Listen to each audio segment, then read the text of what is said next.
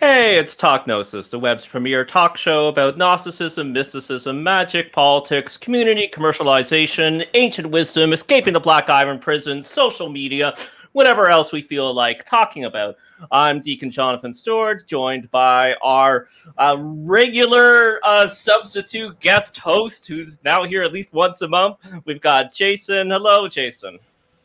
Hello. I consider myself sub-guest host.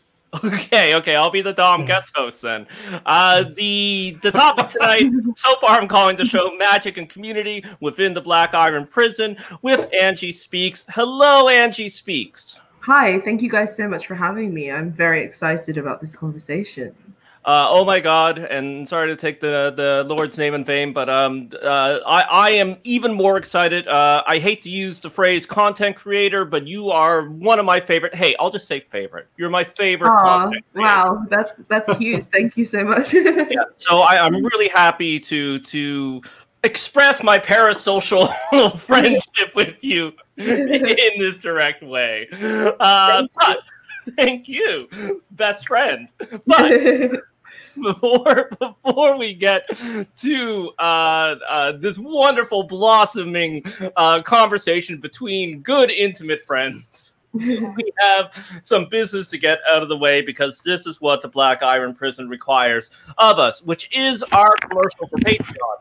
Now, I know you look at me and Jason and Lainey and Father Tony and everybody else who works on the show, and they're like, wow, he runs an independent theater company, or wow, a freelance copywriter. They must be independently wealthy. Well, I hate to disabuse you. We are all very poor, and we literally could not do the show without your financial support. We do hire the world's best digital studio, 99 Perspectives, out of Chicago. When you do your show, you should hire them too. Therefore, we ask, if you are able to and you like the show, please go to patreon.com/Gnostic. You can donate for as little as $1 per piece of media per month. You can put a cap on that in case we do 1,000 pieces of media that month. If you're unable to do a recurring subscription, you can go to paypal.me/Gnostic, and you can do a one-time donation there. If you do donate to the Patreon so far, I need to refresh the goals. We send you the show early, so you get that. And we don't really give you anything else because we don't want to put spirituality behind a paywall because it makes us feel icky. But feel free to email me if you have any ideas of what we can give you in exchange for your money besides this glorious show. If you're unable to donate, we completely understand. These are tough times. They'll probably be tough times forever. You can also spread the word on social media. You can share your favorite episode. Your favorite episode's probably going to be this one. Share this one. Tell people about the show. Like and subscribe. All that good stuff. Word of mouth. Sending it to people in an email. Leaving us a review. Subscribing to the YouTube channel. These help us quite a bit. Okay, the commercial is over. Angie, there's probably going to be, unfortunately, a lot of people who may not be familiar with who you are. Hopefully, the people who don't are by the end of this will immediately go and subscribe to everything that you do. But Angie, who are you? How did you get into witchcraft and magical spirituality, and how did you start making content? Thank you so much for that lovely introduction, first of all. I'm Angie Speaks. I am a YouTuber, and I focus on politics with sort of a spiritual, mystical flair. I am also the co-host of a podcast called Low Society, which is sort of a political and comedy podcast, but I try to sort of sneak little tidbits of spirituality in there when I can. I actually got into magic through art. That was what led me to pursue a spiritual paradigm. I started getting really interested in comic books at a young age, and I found Alan Moore, and that it was all sort of downhill from there. I discovered William Blake through him. I discovered, and through William Blake, I discovered people like Austin Osman Sphere, and it just sort of became this huge sort of journey into discovering all these different traditions of Western occultism. But then I kind of discovered through that the goddess traditions. which sort of led me back home to African spirituality, specifically Ifa.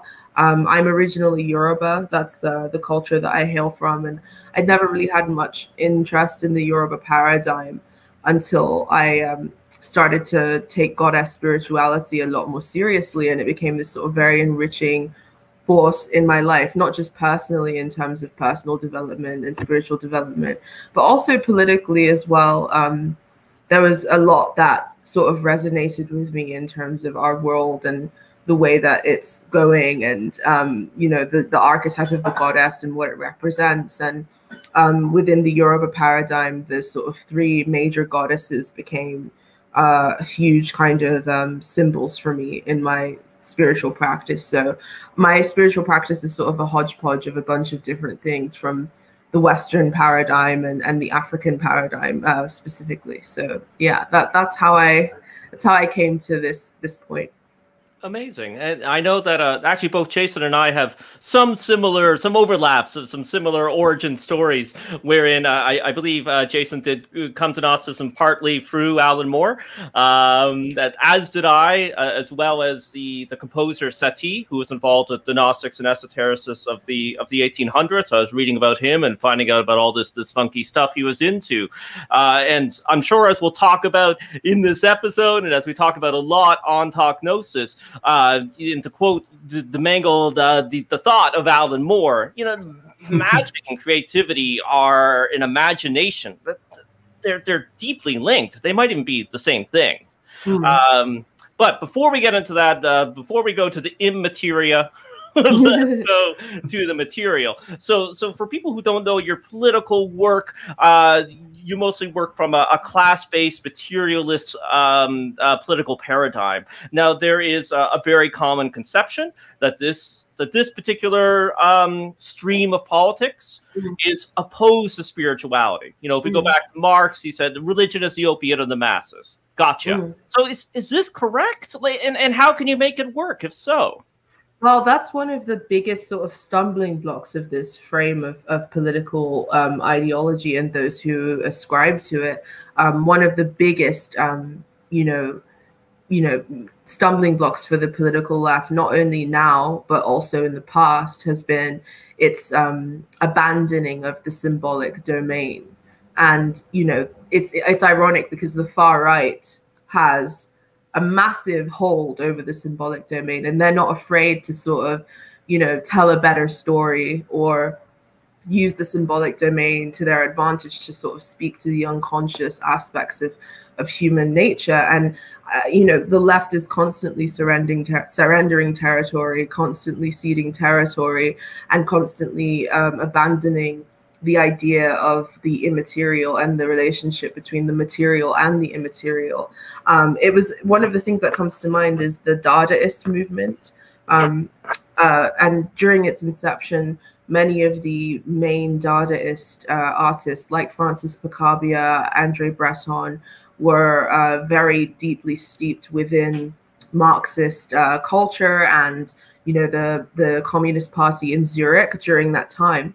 But they had a massive falling out with the Communist Party because the Communist Party wanted them to create a sort of utilitarian art, one that only spoke to working class aspirations. But they understood art as being an exploration of deeper things than just the material, sort of mundane aspects of propaganda. They understood it as a way of understanding man and man's nature, and through man understanding the universe. And they saw any sort of mistake in this process as a mistake in interpreting the universe and also, our own plight. It was sort of an as above, so below line that they took. And I guess as a Marxist and as somebody who also has a spiritual paradigm, I sort of take the as above, so below model seriously. The material and the immaterial working in tandem in order to create a better reality for everyone.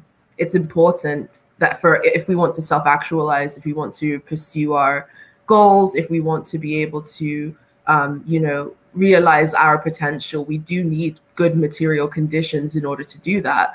And there's a hell of a lot of potential that is wasted on this planet because people don't have access to the time they need, to the resources they need.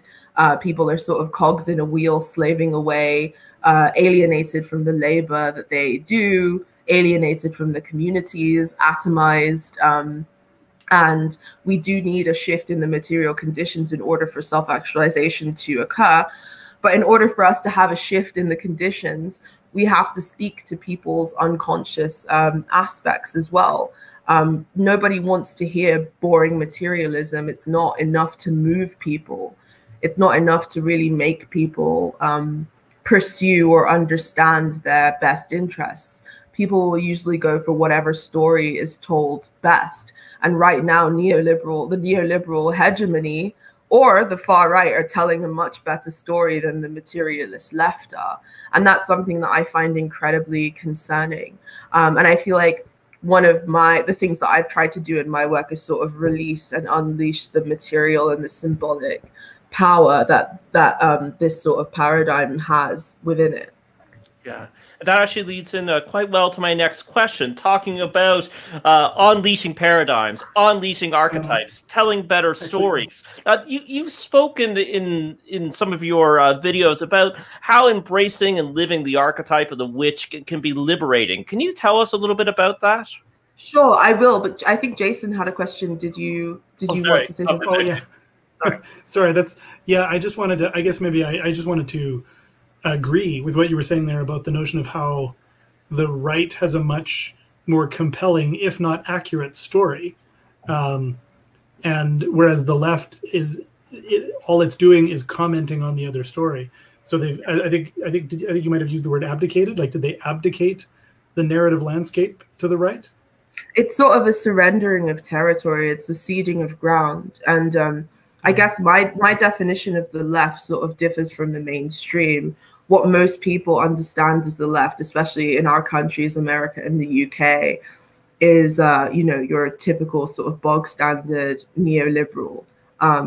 That's what's considered left. Well, when I'm talking about left, I'm talking about people who have a materialist analysis, sort of Marxist analysis that's based upon, the shared interest among working class people. The left, in ceding the territory of the symbolic, the sort of image of the left, what you see, this neoliberal constituency has replaced it with identity politics. And identity politics is almost like a religion. It's almost taken the place of that symbolic domain, but it's a very sort of hollow and unsatisfying sort of paradigm that has been used to replace the lack of symbolic power within it.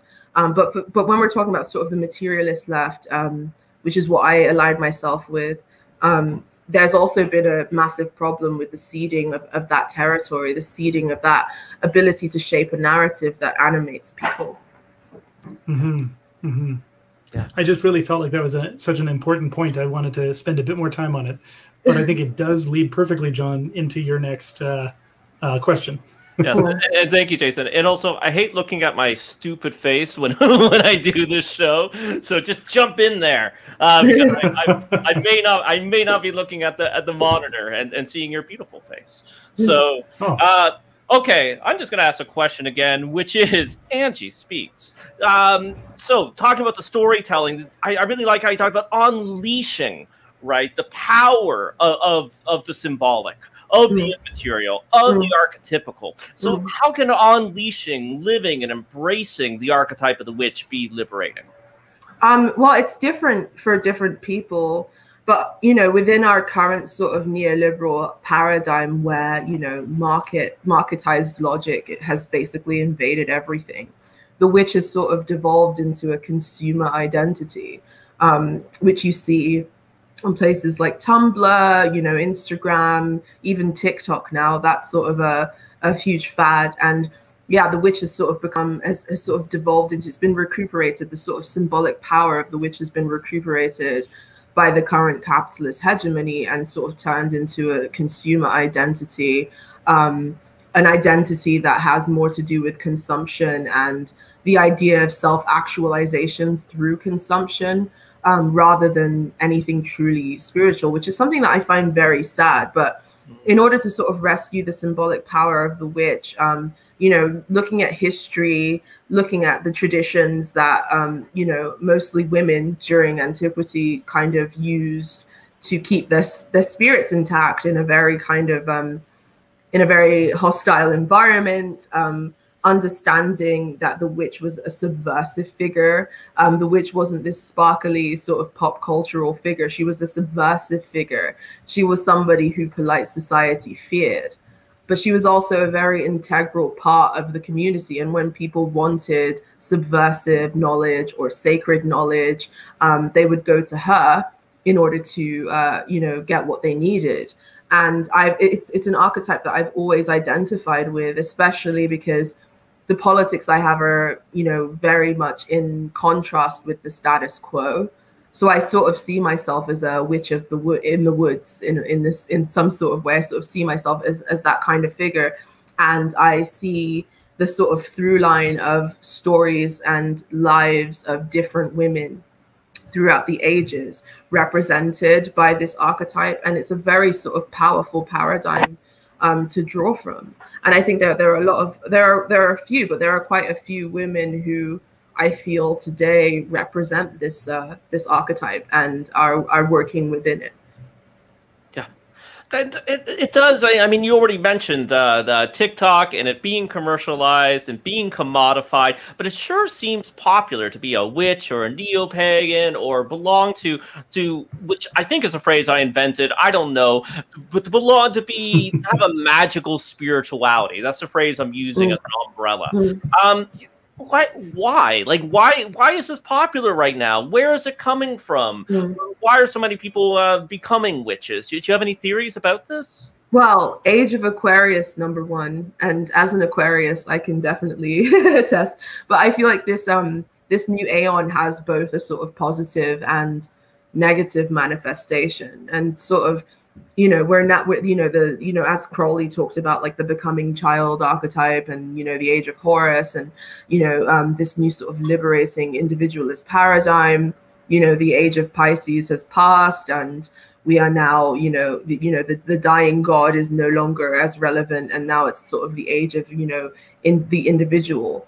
And in our current neoliberal hegemony, where the individual atomized subject, the individual divorced from community and social bonds, the individual as consumer, the individual as worker and worker alone, is the paradigm. It's very easy for spirituality to also get wrapped up within that paradigm. But that doesn't mean that the concept of the individual is necessarily terrible or to be viewed with suspicion. In its positive aspect, individual self-actualization is something positive and it's something that should be encouraged. But when it's recuperated into the dominant ideology of neoliberalism, it can manifest itself in very pernicious ways. And I would say that the sort of spirituality that you're seeing today, this sort of faddist spirituality, there's something distinctly neoliberal about it. I mean, I don't know if you guys saw the the TikTok witches hexing the moon thing. There's something distinctly sort of neoliberal about the idea of magic or spirituality as a tool for instant gratification. There's no real tethering to any, it's very postmodern in the sense that there's no real tethering to any sort of tradition or historical through line. It's sort of this deterritorialization of magic and spirituality to the point that it becomes solely about the individual consumer in the moment and their instant gratification and themselves as the center, divorced from any sort of grounding or community kind of force within it. And there's something that I view as pernicious and also in line with the dominant paradigm of capitalism and neoliberalism, which I'm incredibly critical of. Yeah. That actually gets me sorry. That gets me going on a thought here. So I think you're right. Everything you just said about the TikTok situation is correct. But I think the devil's advocate thought that I had, or perhaps a demiurge's advocate thought that I had, is that, like, is there not also a kind of an interesting kind of anarchy, or in the and I'm going to reference some of the work that I've seen you reference in your videos, but also that I know Alan Moore's talked about the Solve and Coagula. Mm-hmm. Is that, like, is this kind of anarchic, individualistic, whatever I feel like, witchcraft, like witch talk thing? Is there also an element of them kind of like stripping everything down to try to find what are the useful parts? I think that there can be that to an extent, but we're not talking about it in a vacuum. We exist under a dominating ideology, and the dominant ideology of our times is neoliberalism. And any sort of analysis that's devoid of an analysis of what is hegemonic, I feel, is lacking. There's an element of freedom that these paradigms give us in terms of exploration and the proliferation of information. But what we're seeing is the Solve happening, and not too much Coagula, if you know what I mean. There's a whole lot of deconstruction of old forms happening, but there hasn't been enough work done to sort of rebuild new meta-narratives. And that's sort of where it devolves into this like nihilistic, endless implosion into this sort of narcissistic image of the self, which I feel can be very spiritually and magically dangerous. There's nothing wrong with experimenting. There's nothing wrong with having an eclectic spirituality. I definitely have an eclectic spirituality, and I tend to take what works. But it's sort of the difference between like Alan Moore's paradigm and a Grant Morrison's paradigm. And I know we're going to get into that later, but I think you can already tell where my proclivities lean. Yeah, exactly. That is a great summation, and I'm stealing it and using it the next time I have to debate this subject with somebody else. Yeah, just going back to some of the things that you were saying in the previous answer, which really spoke to me, is the New Age, the Age of Aquarius, which actually our Gnostic ancestors, Jason and I, and a lot of the liturgical Gnostic people, we have lineages that go back to the 1800s, and those Gnostics thought that a New Age was dawning too, right? They were part of, they saw that that Gnosticism had returned to the earth, that the divine feminine was back in the guise of Sophia, and they thought that the Age of Aquarius was coming in. Now, I believe that Gnosticism actually has a specific teaching about this New Age, which is there's two contrasts about divinity in Gnosticism. One is that the individual is divine, right? But also there's the demiurge, which is the small, grasping, evil individual, lonely, separated from community. That's why the demiurge goes crazy. Right, because he is hidden and kicked out of the pleroma, the fullness with the other divine beings, and by being forced to be an individual, he goes crazy. So, I have this theory that this is actually a teaching and about how the New Age can manifest. It can go one of two extremes: the divinity of all of us, the inner divinity, the individual and community divinity. That's the New Age that we want, right? All of us united as gods, or it can swing the other way. The demiurgic way. The demiurgic way. The interesting thing is I was talking to Meme Analysis, who's a YouTube friend who does these like Jungian kind of analyses of popular memes. And I would definitely highly recommend his channel. Also, if you want to interview him, you definitely should, because he's very very fascinating. But I was talking to him about the new Aeon, and it's sort of the idea of the becoming child in the Crowleyan sense, or like the Oedipal child. And if you look at what the system is doing to us right now, the atomized consumer is, so before within capitalism, not capitalism sort of atomized us away from our massive communities and our sort of bonds with kinship structures that were vast, like these sort of vast networks of agrarian kinship structures we had, got atomized as industrialization came in, and then the nuclear family sort of became the ultimate unit of ideological production and consumption for the system. But now we're seeing a shift where the atomized individual who is ordering Uber Eats in their bedroom and packages from Amazon, somebody who doesn't have social bonds. That's now the ultimate unit of ideological reproduction and consumption within our new order. And the system is further atomizing us, further sort of closing down domains that were once sort of social hubs. Community is now totally mediated by these capitalist forces, social media, all the different places where community is now founded. These are all sort of owned and dominated by private companies that have their own agendas and interests. And they have black box algorithmic systems that play on our behavior and further alienate us. And the more alienated we are, the more we consume, the more separate we are from our communities, the more we sort of seek spiritual solace in the sort of Oedipal realm of the internet.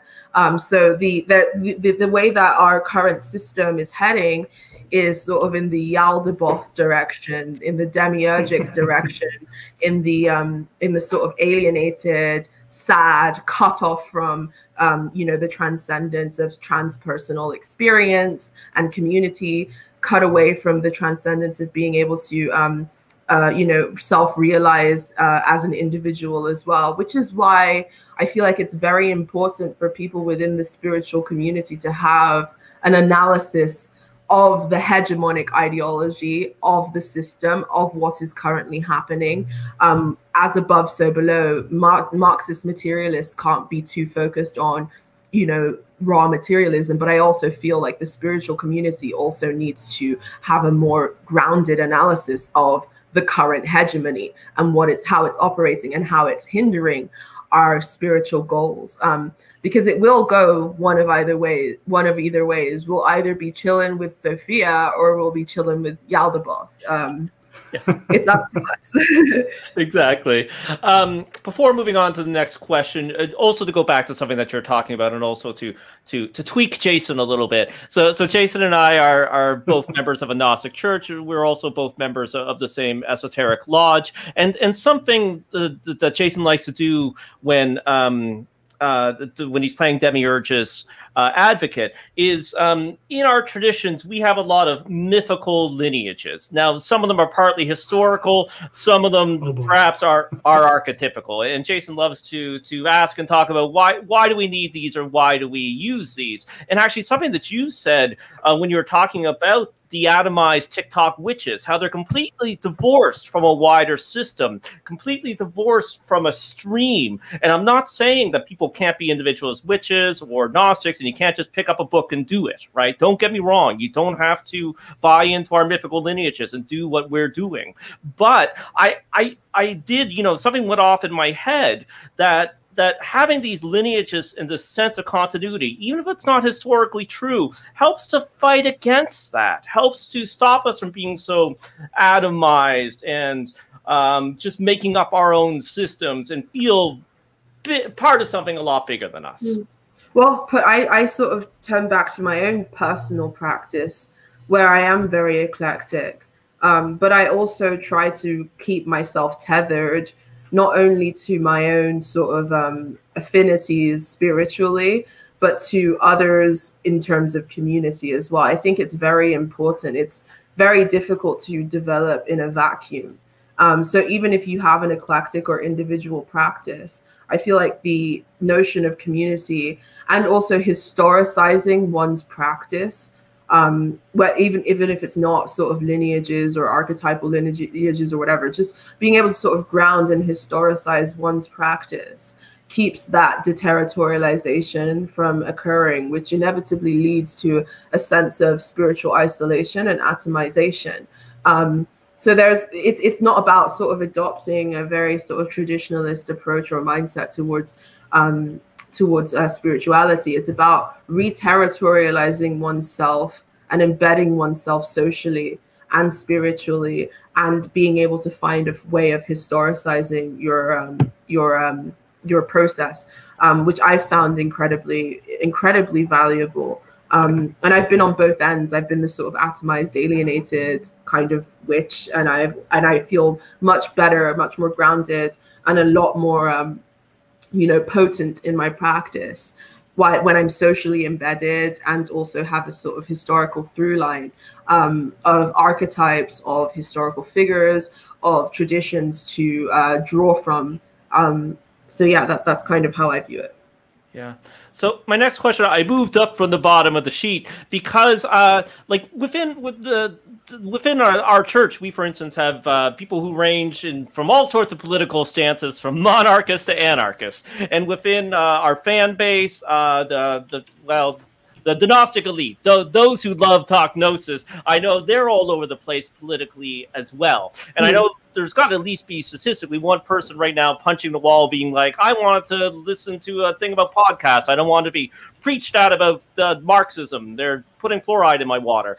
Anyways, how, when it comes to spirituality and religion and magical spirituality, can people with radically different political beliefs exist together in community? And how? Of course, and it's one of the core tenets of Marxism is uniting the working class based upon shared interests and shared goals and mutually beneficial material objectives. So I don't too much care about what other people believe politically. I care about what we can do together that benefits us mutually. And benefits, us mutually, not just spiritually, but also materially as well. That's what's important to me, not necessarily where on the political spectrum somebody falls or, what their affiliation may be. It's all about what our mutual interests are. And we all benefit from a world where we're less atomized. We all benefit from a world where we're more socially and spiritually embedded. And we would all benefit from a world that had material conditions that allowed everyone to unleash their fullest potential.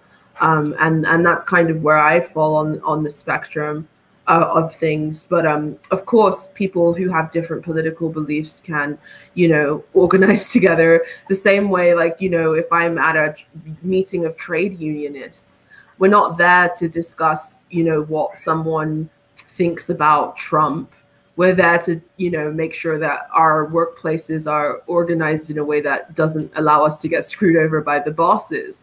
And there are, of course, going to be people there who don't believe, certain political lines that I believe, or have different opinions on certain social issues, for instance. But we're there to do a job, and we're there to do something that mutually benefits us all. And I think that sort of cross-ideological pollination on things that are mutually beneficial is important.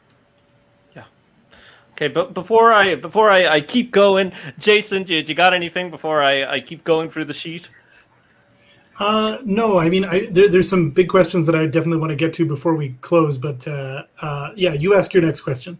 Okay, this is the question right before we dive into the Alan Moore, so. But it is actually connected.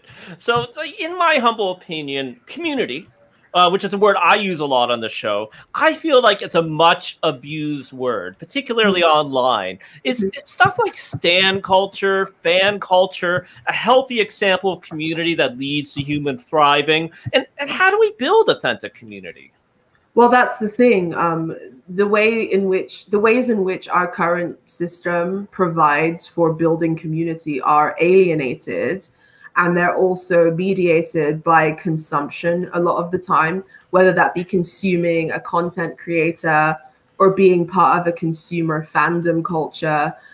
Even before the advent of the internet, what was the community hearth of most places? The mall. All of these different places that are sort of centered around alienated consumption. And I feel like it's very difficult to create quote unquote community that's truly holistic and embedded on these platforms. They're good platforms in terms of being able to spread information, but the kind of parasocial communities that have arisen are not really community. They're sort of a neoliberal kind of alienated substitute for the real yearning for community that all of us have within us. And the only place that we can really create community is offline. The only place where we can really, so even if we're meeting people online, like try and meet people in real life. It's more difficult now, obviously, because of the pandemic. And that's also, you know, shutting down all kinds of communal hearths, and it's also limiting our opportunities to meet people. So we're even more further embedded within this mode of sort of alienated, mediated forms of communication. But nothing beats the sort of transpersonal experience and feedback you're able to get from other people when you're organized in solidarity in real life spaces. And I feel like, you know, when time willing, if this shit is ever over, that's where a lot of our focus should be, in terms of making community mean what it actually means. The people in our vicinities, the people in our neighborhoods, the people around us, international community, whatever you want to call it, but something that's embedded offline and away from these sort of mediated spaces of consumption. Okay, the big question that we've been waiting to get to: why should people read Alan Moore, and what relevance is his work to religion and politics in 2021? Oh wow, I have a whole video about this on my channel, so I recommend checking it out. It's called. I just watched it. Oh, you did? Oh, great. We'll link it in the comments too. I am not an anarchist like Alan Moore is. I'm more of a traditional Marxist, but it's similar cousins, just like obviously certain theoretical qualms here and there. But furthermore, Alan Moore is one of the most important magicians of our time.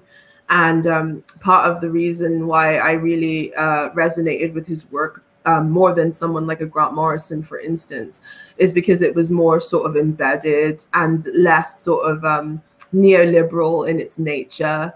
I feel like Grant Morrison is sort of he's sort of a product of the neoliberal paradigm.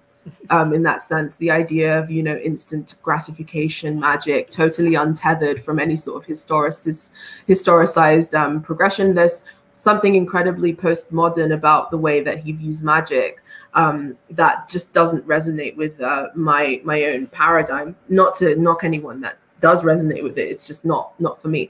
But Alan Moore's sort of understanding of the zeitgeist, his ability to sort of fuse magical and political ideas, and his practicality as well is something that I really like. The way that he sort of makes magic understandable and practical, not just on a personal level, but also in terms of shifting consciousness. It's not sort of this horrible, selfish kind of individualist paradigm where it's all about the self and what the self can do. And, you know, of course, self-actualization is important and stuff, but it's also about, you know, being able to shift paradigms, influence culture, and bring about, you know, change in the world through the manipulation of symbols and archetypes and, you know, different sort of magical practices. And I feel like that stuff is so valuable for magicians, artists, and although Alan would argue that they're the same thing, anybody who's trying to create a paradigm shift in culture, Alan Moore is definitely a good teacher. And I've been in his mystery school for many years now, sort of learning under his tutorage, and it's been a very valuable experience. Yeah. Jason? So John knows that I'm basically just raring at the bit to talk about Alan Moore because I reference him all the time. And John and I are actually doing a part of a Promethea read through with some of our other associates, and just exploring the idea slowly, like month by month. We read a couple of issues. So yeah, basically it's just I just want to we could do a whole episode just gushing, I think, on some of Moore's ideas, but I think where I'd like to kind of go from is that have you detected any evolution of his magical perspective from like his earliest performance poetry to some of his later work that's come out like with like Providence, that kind of thing? Have you seen have you seen any development or change or refinement in that process? Definitely, for sure. I feel like a lot of his later works, especially like Jerusalem, they're a lot more sort of pensive and, you know, focused on the sort of development and journey of life in that sense.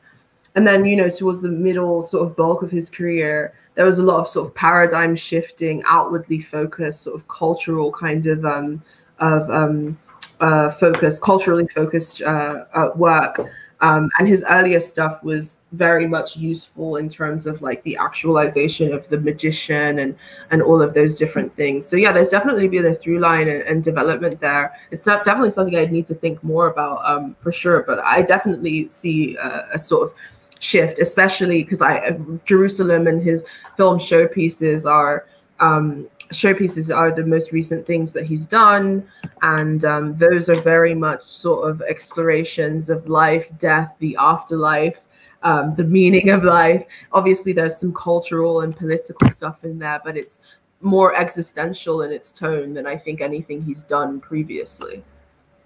Yeah, totally. Yeah, I think there might also be a like the more he explores the idea, the less generally idealistic it is. Yes. I think that's a good way of putting it for sure. Now, you were saying that you've been learning from Alan Moore, and you're like in his mystery school. Just in case, just to be clear, or just to clarify, rather, are you talking literally or euphemistically? No, just figuratively. I wish I could go to Northampton and like find him and thank him, but no, just figuratively. Okay, great. It's funny with so we are part of we have an ongoing digital chat for our esoteric work, Jason and I and our associates, and I know every once in a while I do like the work of Grant Morrison. I don't like him, but and I know that both of us like to drop some Grant Morrison hits or things that we don't like about him into that chat. And I got to say, actually, reading his autobiography made me like him quite a bit less. And I really think, Angie, again, for you being the best thinker online, you actually really helped clarify in my mind why Grant Morrison bugs me. So thank you so much for that. And again, whenever the Alan Moore, Grant Morrison thing comes up in the future, I'm just going to quote you and say that I thought of that. No, but don't get me wrong. I don't think that Grant Morrison is valueless. Like I've really enjoyed his work. I loved The Invisibles. I have The Filth. Like I've been a follower of Grant Morrison for years, and he's also been, someone who magically inspired me, especially when I was younger. And there are a lot of ideas he has that have certain value. I mean, he was sort of the spark that lit the Matrix, for instance. Mm-hmm. He was, responsible for sort of popularizing certain Gnostic ideas and this sort of skepticism about, our shared reality. But I feel like he was inevitably constrained by the neoliberal paradigm and the postmodern paradigm that's sort of entrenched within the neoliberal paradigm, this sort of deterritorialization and the kind of, the instant gratification and the untethering from, and of course there are other spiritual paradigms like the chaos magic paradigm that's sort of deeply rooted in that. But, that came up during the 70s and the 80s, which was like sort of the genesis of Reagan and Thatcher style neoliberalism. That was, the hegemonic force and the genesis of the hegemonic force of neoliberalism during the same time that the sort of chaos magic paradigm started to sort of come onto the scene. So it's no accident that the hegemonic ideology became sort of manifested within the magical traditions that were coming up during those times. And it was constrained. But that doesn't mean it doesn't have value. I just sort of have a criticism of the way that it was constrained by the paradigm that we all exist under.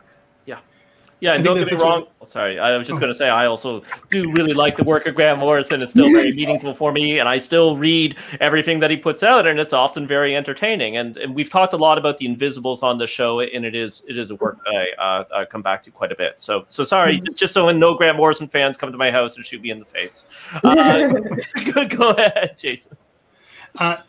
No, I was again just going to really agree with you there, because I think there is what I've often found, like a lot of people make a lot out of the difference between these two creators, but I see mostly the similarities, and that like there's a generational difference between them. I think Alan Moore's like 20 years older than Grant Morrison, or 10 years older. And so, like, in a lot of respects, I think like what you mentioned there about the Reagan era chaos magic perspective, like it's hard not to see Grant operating in the milieu that he's in, you know, and that like he is not the first person to accept the permission that capitalism has given people to become a brand and to become to participate, basically, to succeed. So yeah, I just I think your point about that there's usefulness there, but also room for critique is, I love that non-mutually exclusive perspective. Yeah, of course. I mean, of course, there's usefulness there, but of course, there's room for critique, and of course, the generational differences, you know, are also incredibly pronounced. But for me, I sort of see Grant Morrison and the sort of chaos magic paradigm as the solve. And of course, there's useful stuff that comes out of that sort of postmodern solve paradigm. But I see Alan Moore as sort of the genesis of the coagula.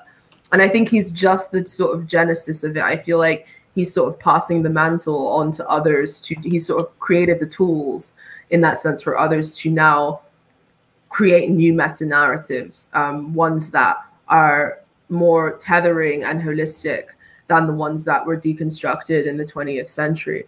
And I feel like that's important work. That's important magical work.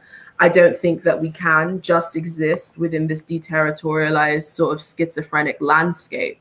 I don't think that the death of meaning is something that should be celebrated. And I mean, that's something that Alan Moore talks about in Jerusalem, and he talks about it in Promethea, the idea that the immaterial world is sort of being eaten away by these forces. And the same way that postmodernism is deterritorializing, neoliberal capitalism is also deterritorializing. And it's funny to me that, you know, a lot of right-wing kind of traditionalists are so embedded within the capitalist paradigm, because the things that they claim to care about, tradition, social bonds, family, all of those sort of meta-narratives are, you know, laughed at by capitalism. Capitalism doesn't care about community or tradition or social bonds. It doesn't care about the maintenance of those things. It cares about deterritorializing those things. The more things are deconstructed, the less meaning there is, the more room there is for markets to sort of fill that void. So that's kind of where my skepticism towards just this sort of accelerationist, free-flowing void of meaninglessness. I don't necessarily see that as something that can sustain itself forever. Of course, it's like a stage, the Solvay stage, but it's a stage that has to then, you know, alchemize into coagula. Otherwise, it creates a sort of moral and spiritual chaos. So, John, I'm going to ask one of your questions on the sheet here, because I think this is kind of connected to that, the Solvay and the postmodernism and all of that kind of thing, is that there's one thing in a lot of magical communities and conversations right now is the subject of cultural appropriation. Like, you know, like, for example, you can't use tarot cards because that's from Roma culture, perhaps, or if a person is North American, white presenting North American, but then they're interested in Gnostic voodoo. Like they're these sort of, like, on one hand, it feels like it's the friction of coagula. Like as we are trying to start to bring things together, there's almost an increased desire to like keep the walls up, keep things separate.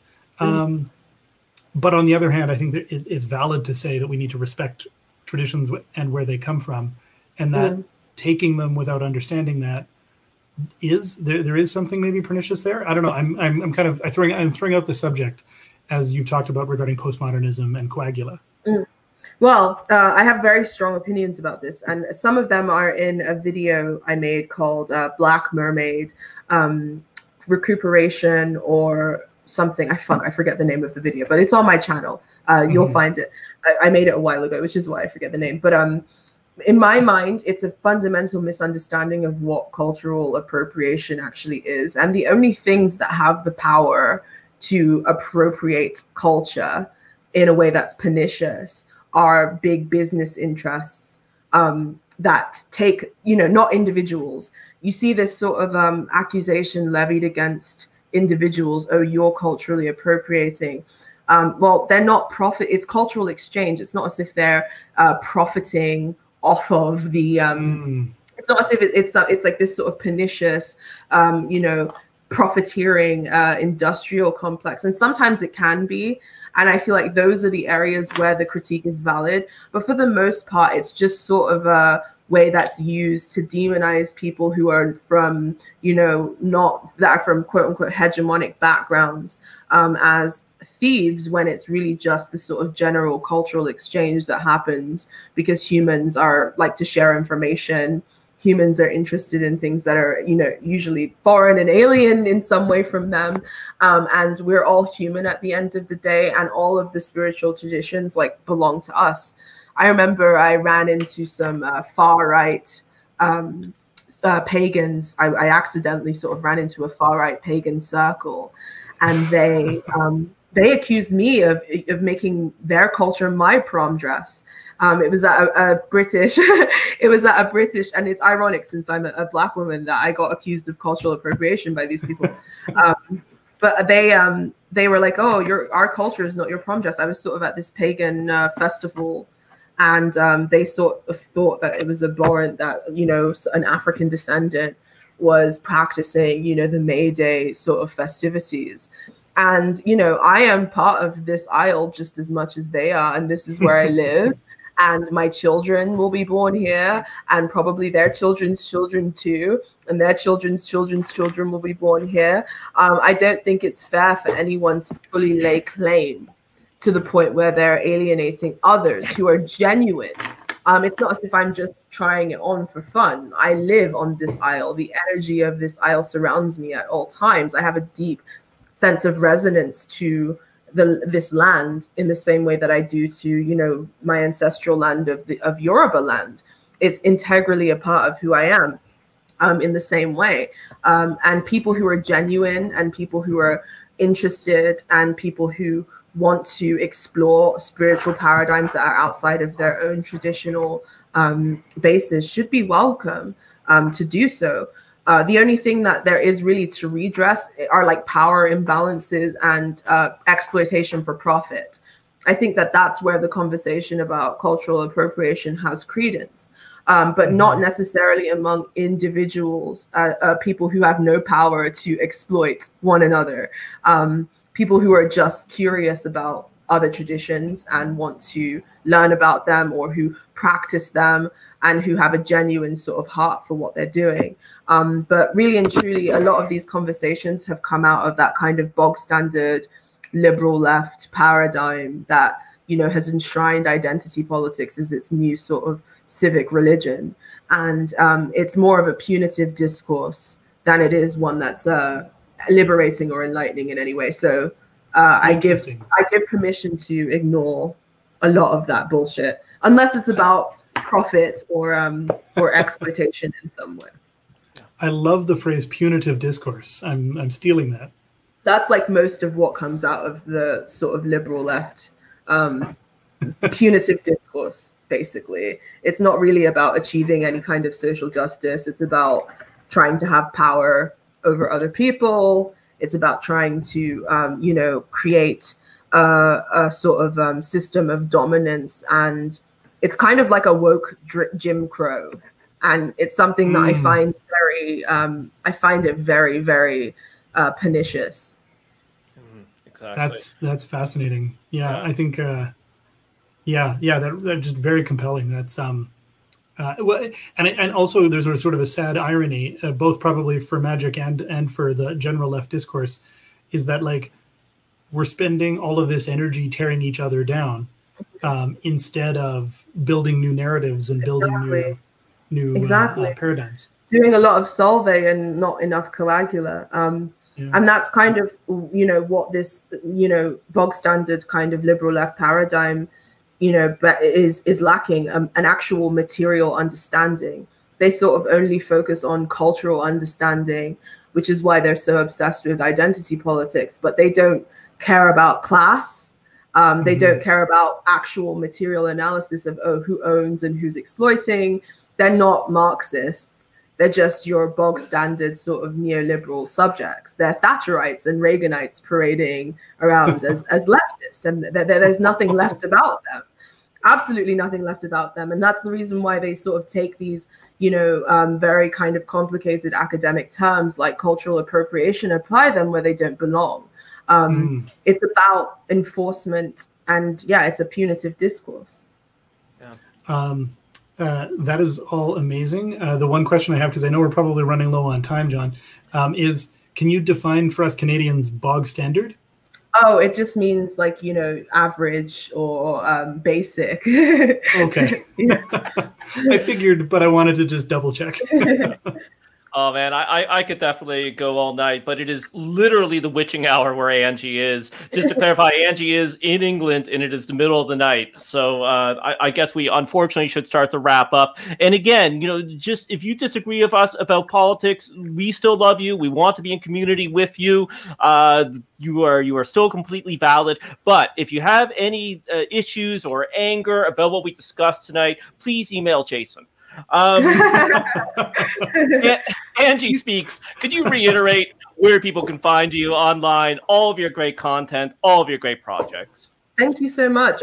This was a really fun conversation, and I love getting the opportunity to talk about spiritual stuff. So thank you very much for inviting me. You can find me on Twitter at SpeaksAngie. My YouTube channel is also called Angie Speaks, and Patreon, the same thing. Amazing. Okay, well, this is Deacon Jonathan Stewart. I guess it's time for me to sign off. Join me next week when we have Amy Therese on to talk about Australian voodoo, and then Nick Mullen's going to be on to talk about Neoplatonism. But until then, this is Jonathan Stewart signing off. Good night, this is Jason Memel saying Hail Glycon. And thank you very much for having me on. I appreciate it. It was great. Bye. Good night.